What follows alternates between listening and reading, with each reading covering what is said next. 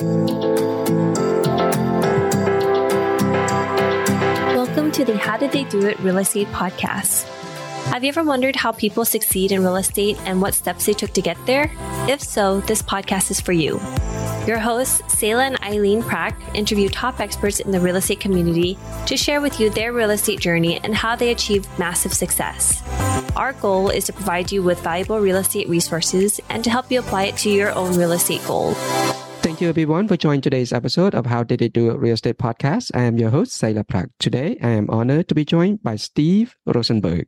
Steve created the fastest growing property management company in the state of Texas, managing over 1,000 properties across 3 major cities. Steve built the company up and created maximum cash flow, positioning his company for a very profitable exit. Along with growing his property management company, Steve has flipped, owned, and wholesaled hundreds of single-family homes and apartment complexes across the U.S. With all the success from real estate investing and property management growth, Steve has gone on to be one of the most well-known influencers in the real estate community.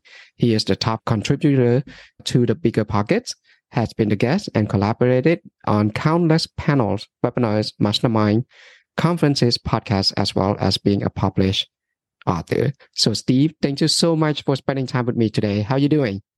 I'm doing well. Thank you for having me. I appreciate giving me such a glorious entrance to this show. So thank you.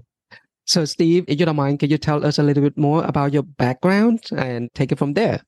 Yeah, absolutely. So my background is not being a real estate investor or a guru or a speaker, any of those things. My background was having a regular career, probably like many people that are on the show. I say regular. I was and I still am an international airline pilot. So I fly a Boeing 777, which is a jumbo international jet, all over the world. And I got hired. I was 25 years old and I had the best, most safe, secure job that I could ever imagine until a certain day in history. And that day was 9/11.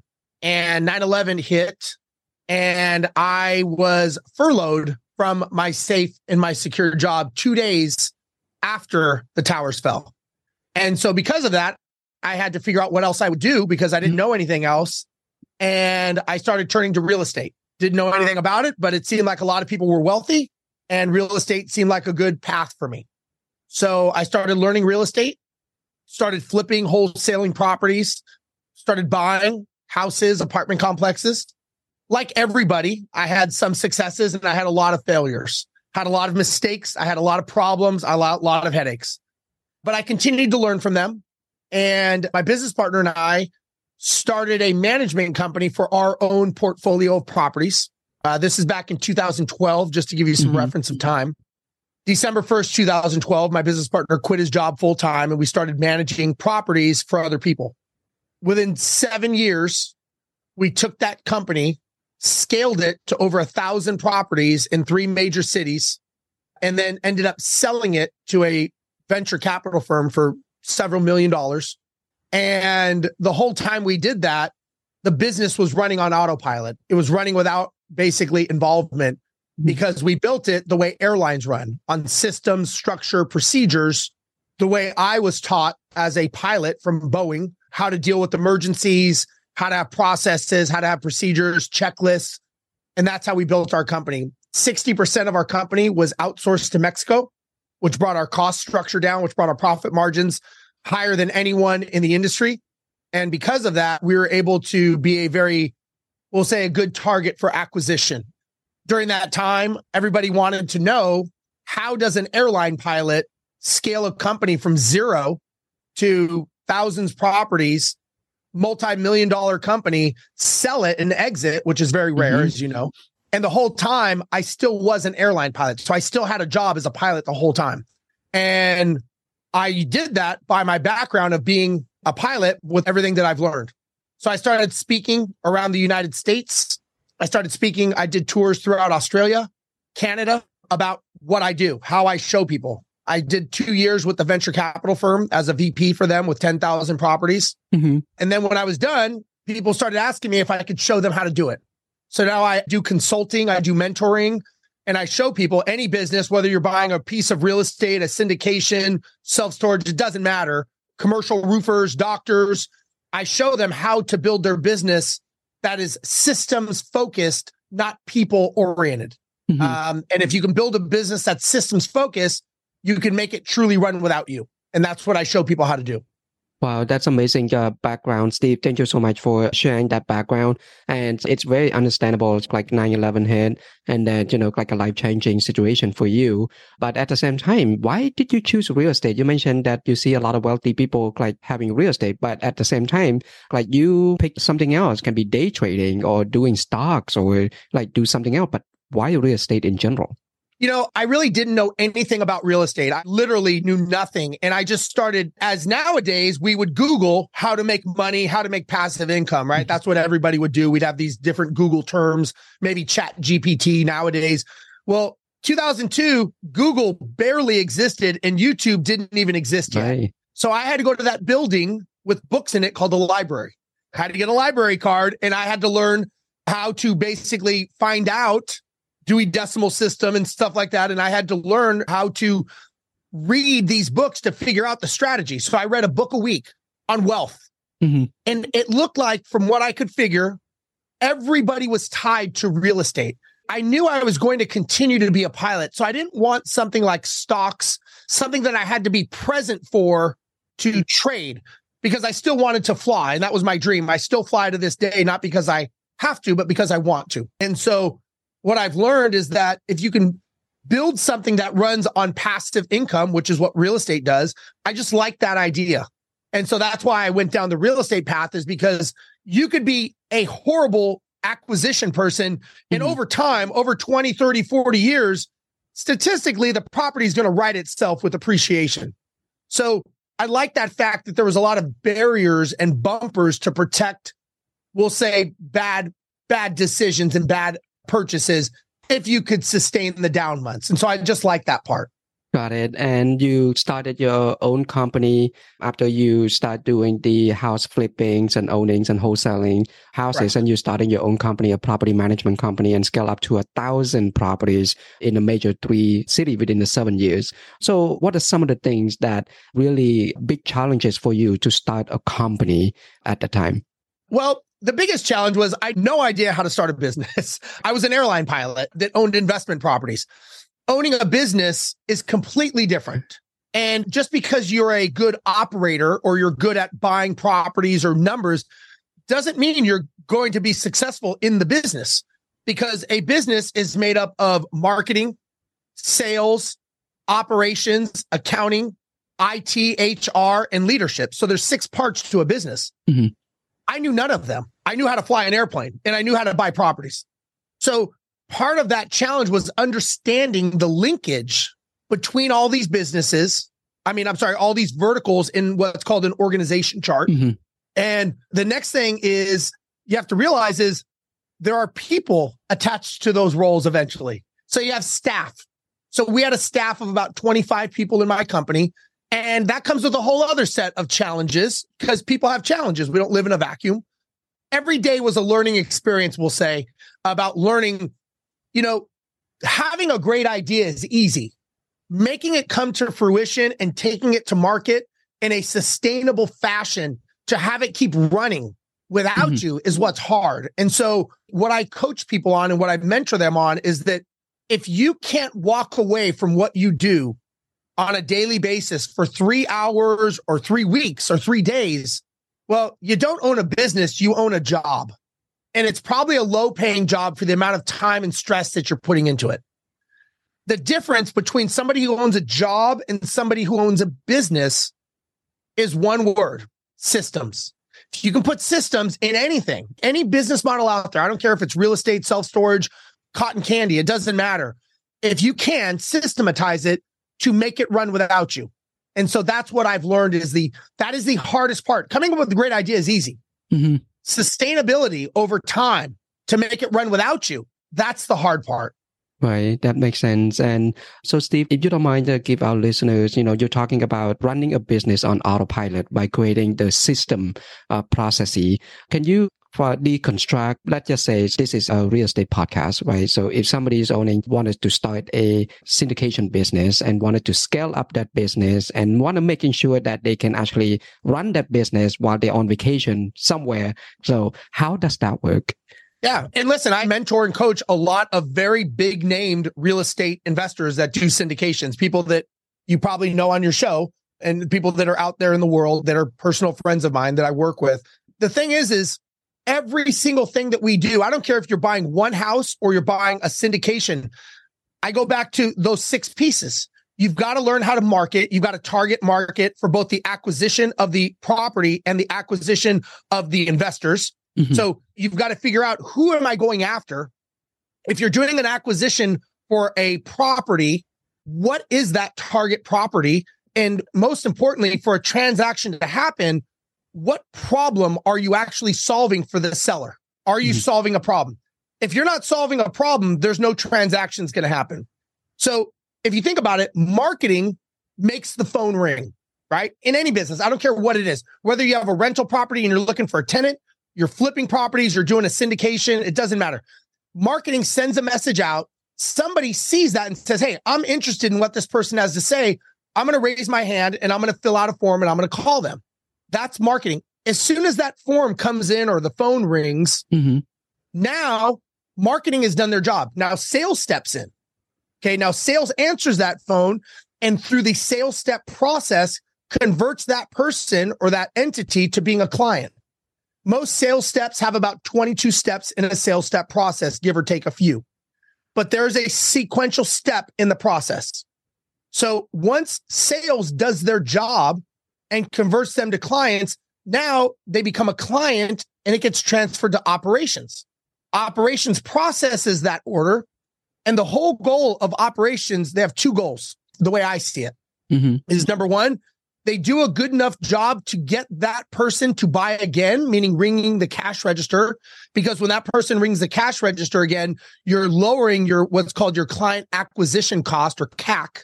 So if I spent $1,000 for you to call me, but you did 2 transactions, now maybe that goes down. It's not linear to 500, but we'll just say for ease of math, you split it in 2. Now it's 500 for each time transaction that we did.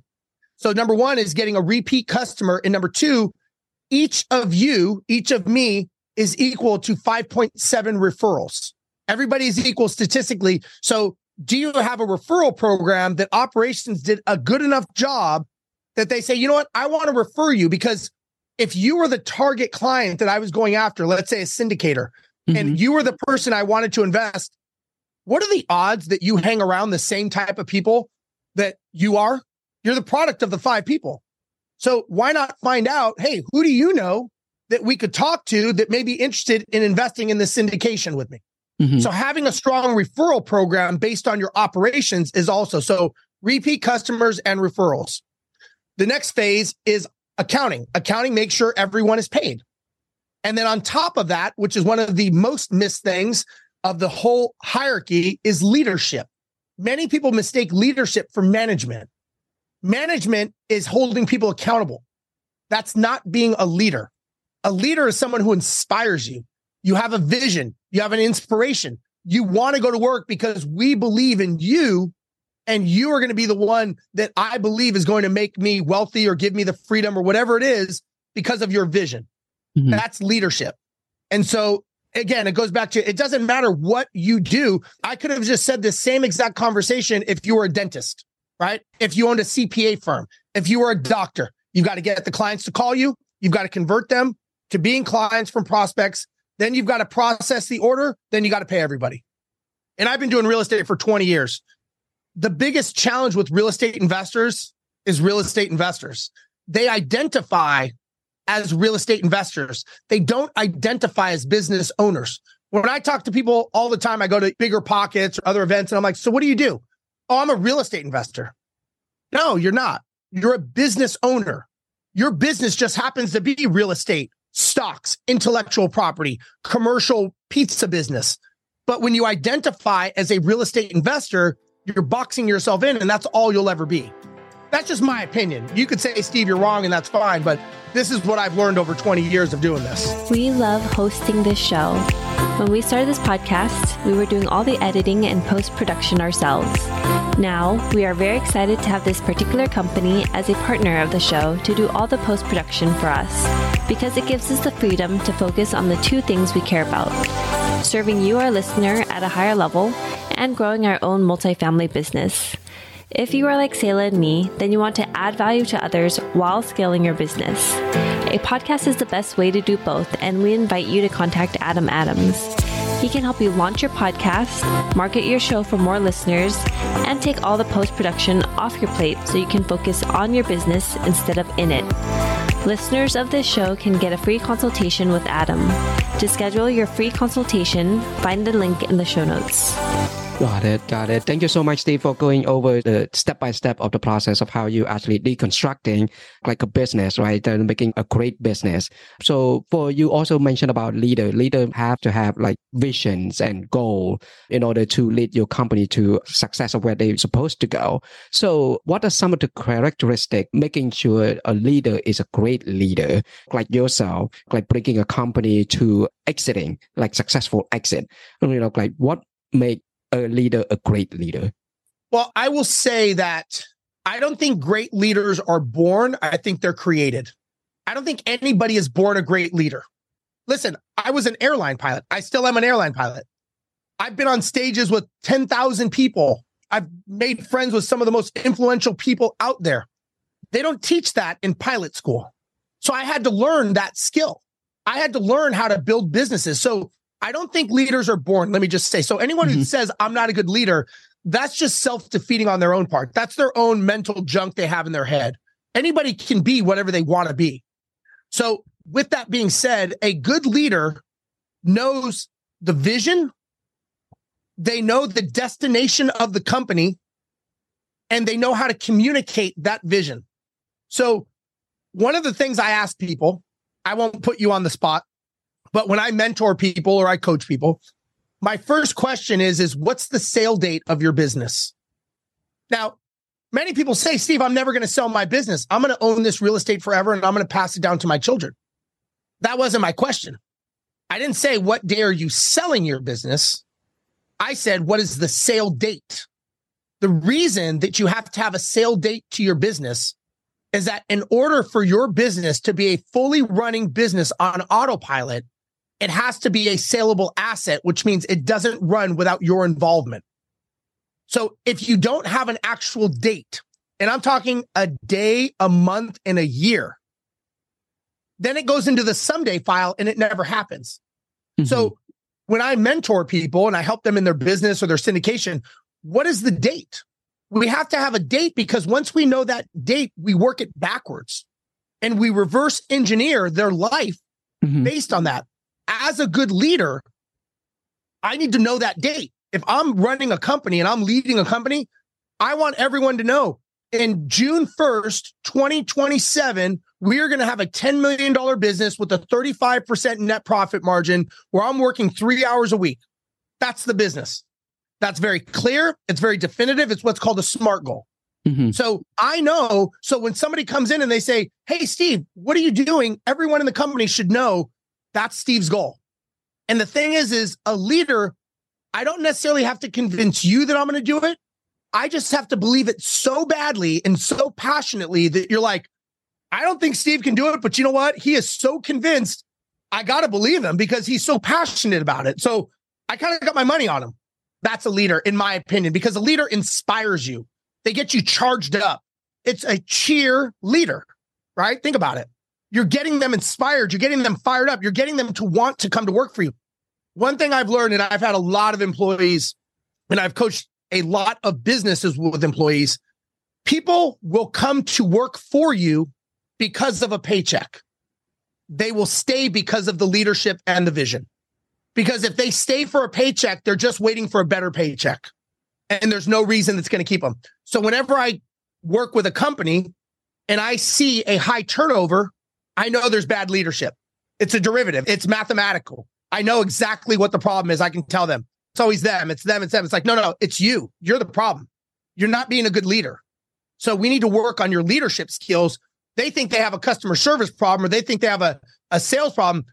They have a leadership problem because the team doesn't believe in what they're selling because they don't believe in the leadership of the company. Wow, that's great. So Steve, that's really great. Thank you so much for sharing all those leadership characteristic, like to be a great leader. And, like you're leading your company to exit. So what was your expectation for the exiting the company? Were you originally thought that you're going to sell it? That was the original plan? Actually, no, I never planned. Our goal was not to exit and sell. We were actually building it to franchise it. We were building up the franchise model, and we were going to license it in Australia and Malaysia. And so we were building up that system. We already had the infrastructure. We had the networks. We had the people in place. We were building it, and we had a company approach us. And if the check is big enough, you take the check, in my opinion. Everything's for sale if the price is right. And so the price was right. And so we sold it. But our goal was not to exit, to be honest with you. So, I mean, I wish I could say I built it to sell it, but I really didn't. Our plan was to keep it. But I'm very glad because I got to go through the experience of an acquisition, a venture capital firm, understanding the Silicon Valley way of doing things and how money is moved, how much we put value on money and they don't. It's just a tool. Money is just a tool and it's used for exchange. And I think a lot of times we are our own worst enemy when it comes to finances and money. Yeah. And Steve, I know it's very difficult to find someone who actually like successfully exiting a business, right? So if you don't mind, how's the process work when you're exiting, like the dispositions of a business? Just share with the audience if you can. Yeah, some things I can, some I can't, obviously. For us, it was not as intrusive or as rough as I thought it would be. And the only reason was we had such a great operation that was running so smoothly. When they approached us, they were like, how are you guys doing this? You guys are growing exponentially fast. 60% of your company is outsourced in Mexico. You guys are growing and humming along. There's no chaos. You guys are all in control. It's running on autopilot. How are you doing this? So we said, this is what we're doing. Because we're getting ready to start looking at the franchise model, we're already tightening everything up. Look, what they're going to do is they're going to come in after you sign what's called an LOI, letter of intent, and they're going to take a look at your books. And they're going to make sure your books and your accounting is your report card. And they want to see, are you getting A's or are you getting F's? And it was several months of them combing through our bookkeeping and our books of making sure that we were legitimate. And honestly, once we went through that, it was a matter of some negotiating here, negotiating there. It really was not that bad. Now, I've heard other stories. You're normally paid a multiple of your revenue, depending on what industry you're in. Tech industries are one, property management is, everyone's a multiple of your revenue. Like I said, I would say they were very fair to us in what they did, what they said, what they offered. We got probably top multiple only because we were such a good running company.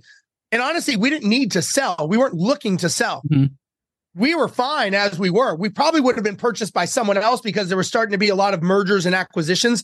And I think we focused so much. So the way we ran our company, it was almost as if we ran two companies. I ran the sales and marketing side, the front end side.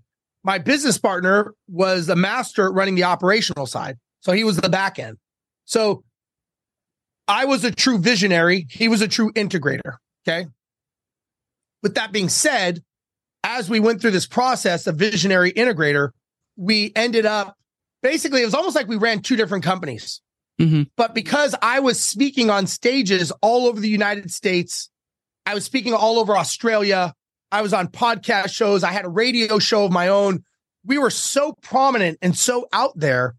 One of the reasons they wanted to acquire us was our brand and our name, because they wanted to say that they acquired us and we were their first kind of planting their flag, if you will, in the Texas market.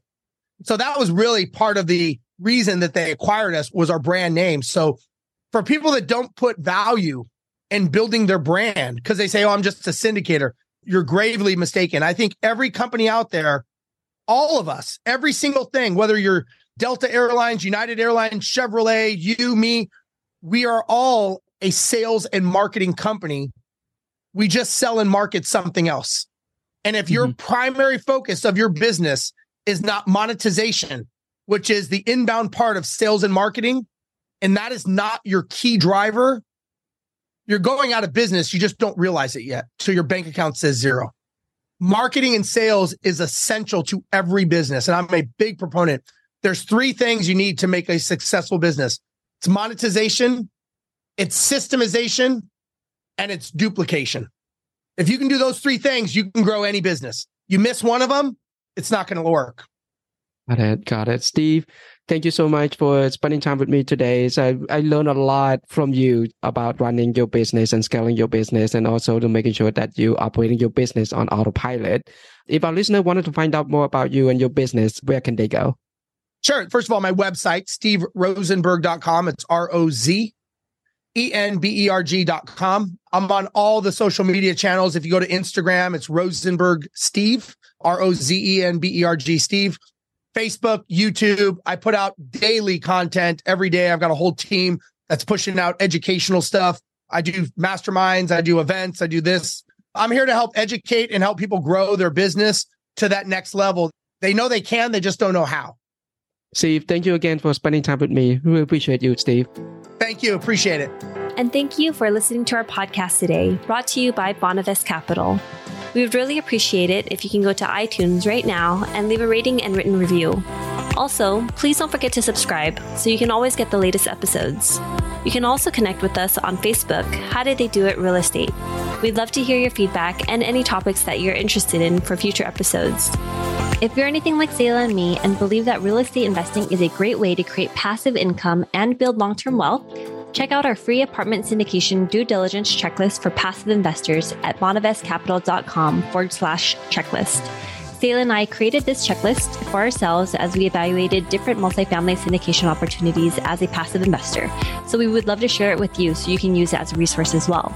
Download your free copy today at bonavestcapital.com/checklist. Lastly, to learn more about us, you can go to bonavestcapital.com and fill out the Contact Us page so you can speak to us directly. Nothing on the show should be considered as specific personal advice. Please consult your legal, tax, and real estate professionals for individualized advice.